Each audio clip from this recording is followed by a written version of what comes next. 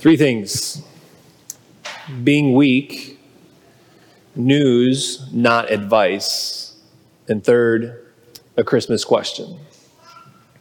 So first, being weak. I've mentioned here before of a major study that was done recently that found over the last couple decades, perfectionism has drastically increased. Specifically, what psychologists call socially prescribed perfectionism is especially on the rise. Socially prescribed perfectionism refers to the tendency for an individual to believe that others expect perfection from them.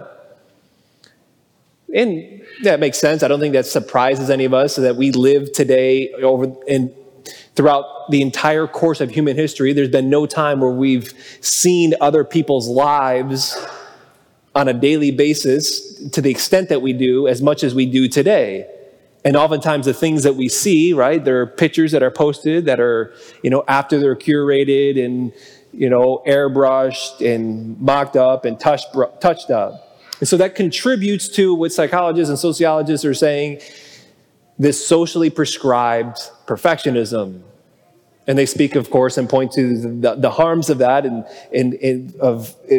it contributes, right, to that they have everything all together. I need to have everything all together. To not have any flaws, to not have weaknesses, to not have limitations. All of that mindset paints a false picture of humanity. And it's also a non-starter for what we celebrate today.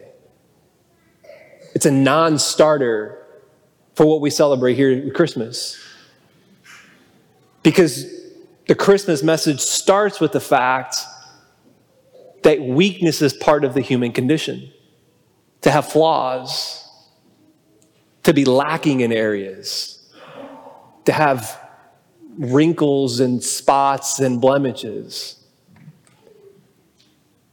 So the Christmas starts there.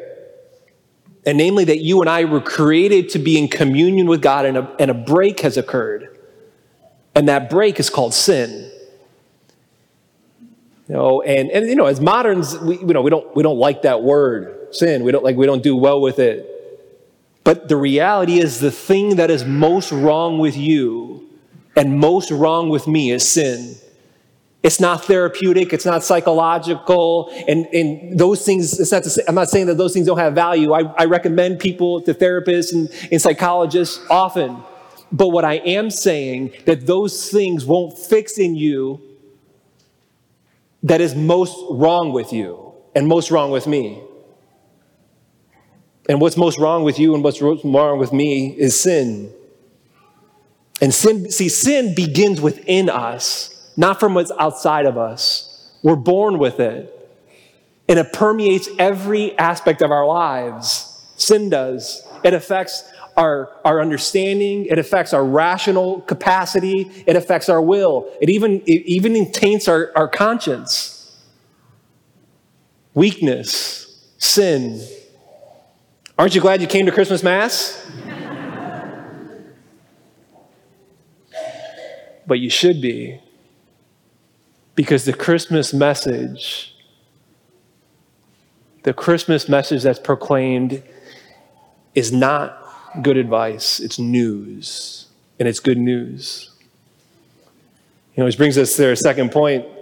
I think, if I were to ask a random person, or walk up them on the streets of Chicago or here, or even if I just tapped on a random person here in church this evening right now, tapped them on the shoulder and asked, what do you think the essence of Christianity is? What's just the core? What's the core of the Bible? And I'm telling you, a priest of 7 years, a good number of us would say something like, I think, the core of Christianity, the essence of Christianity, it means to be like Jesus, to follow the golden rule, right? To treat others as you would want to be treated, to love your neighbor as you love yourself, to follow the 10 Commandments. Now, those are good things. Do them. But those are more of a response to the gospel. Our response to the gospel. The gospel, the Christmas message, and why we're gathered here today is not good advice on what you must do, but it's news on what's already been done for you. Our gospel today, like right before we started that reading, right before, right, the angels appeared to the shepherds out in the fields, and they gave the message, I bring you good news that will cause great joy. Today, in a town of David, a Savior has been born to you. So they go, they see the baby wrapped in swaddling clothes, and they leave rejoicing. Why? Because they see that God has become man to deal with our weakness. That the one who created the universe took on our stuff. God became man so as to sympathize with our weaknesses. The Bible puts it that way. One part in the Bible, in the book of Hebrews, says that we do not have a God who is unable to sympathize with our weaknesses. Rather, he became sin. He who knew no sin became sin so that we can be reconciled to God. I mean, do we hear that? That the one who created the universe became sin to sympathize with our brokenness and our weakness so that we can be reconciled to God.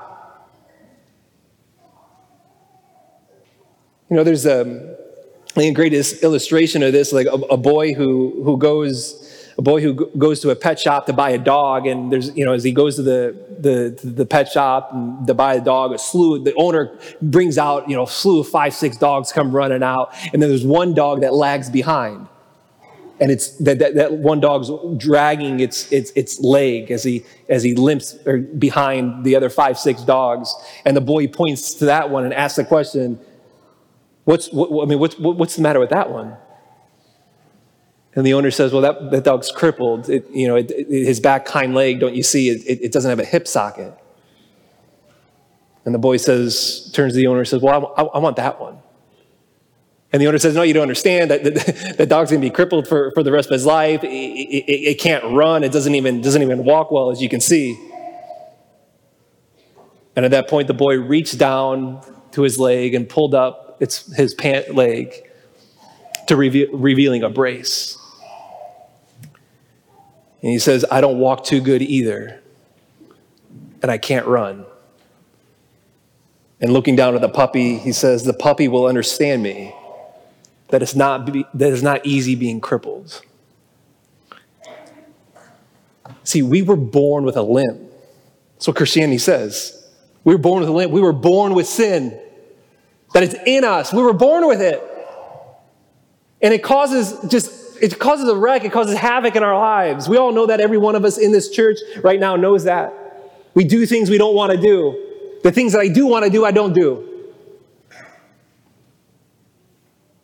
And see, God says he sees our weakness. And listen to this. God says, I get you.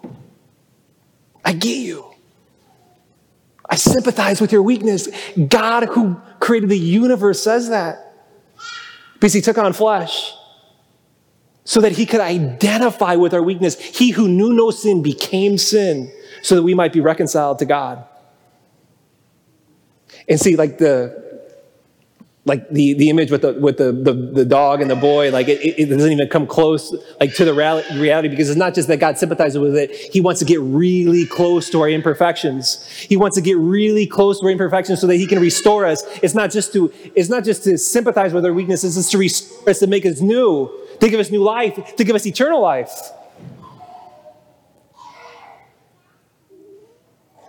And I think a lot of times we're like, well, my imperfections, right? Like certainly, like oftentimes we feel that we have to fix ourselves before we go to him.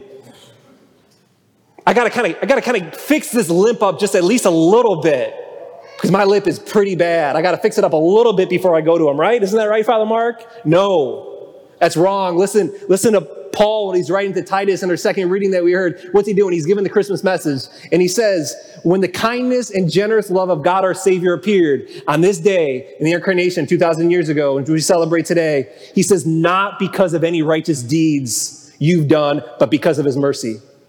Do you hear that? He saved us through the bath of rebirth and the renewal of the Holy Spirit by which whom he richly poured out on us through Jesus Christ, our Savior, so that what? So that we might be justified by his grace.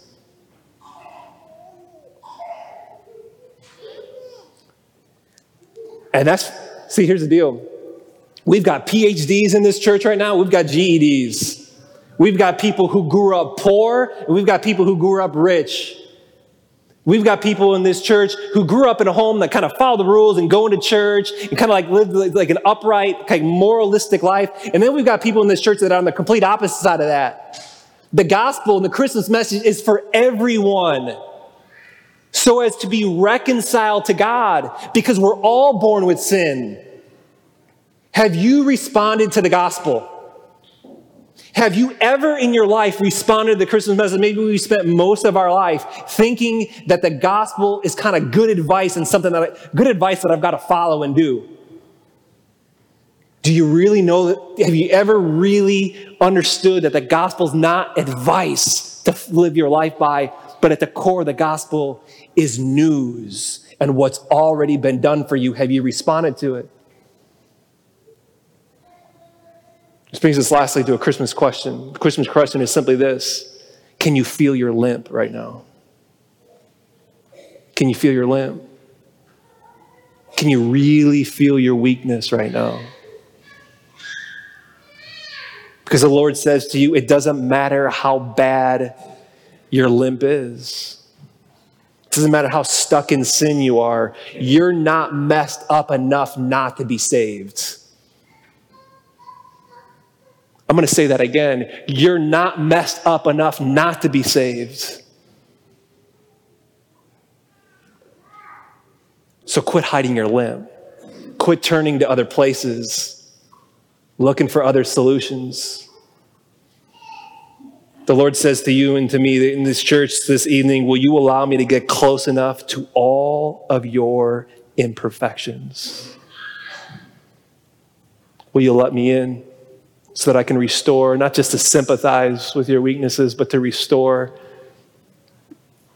The message of Christmas is news of hope. It's news of forgiveness of sins. It's the news of eternal life. Today, Christ our Savior was born.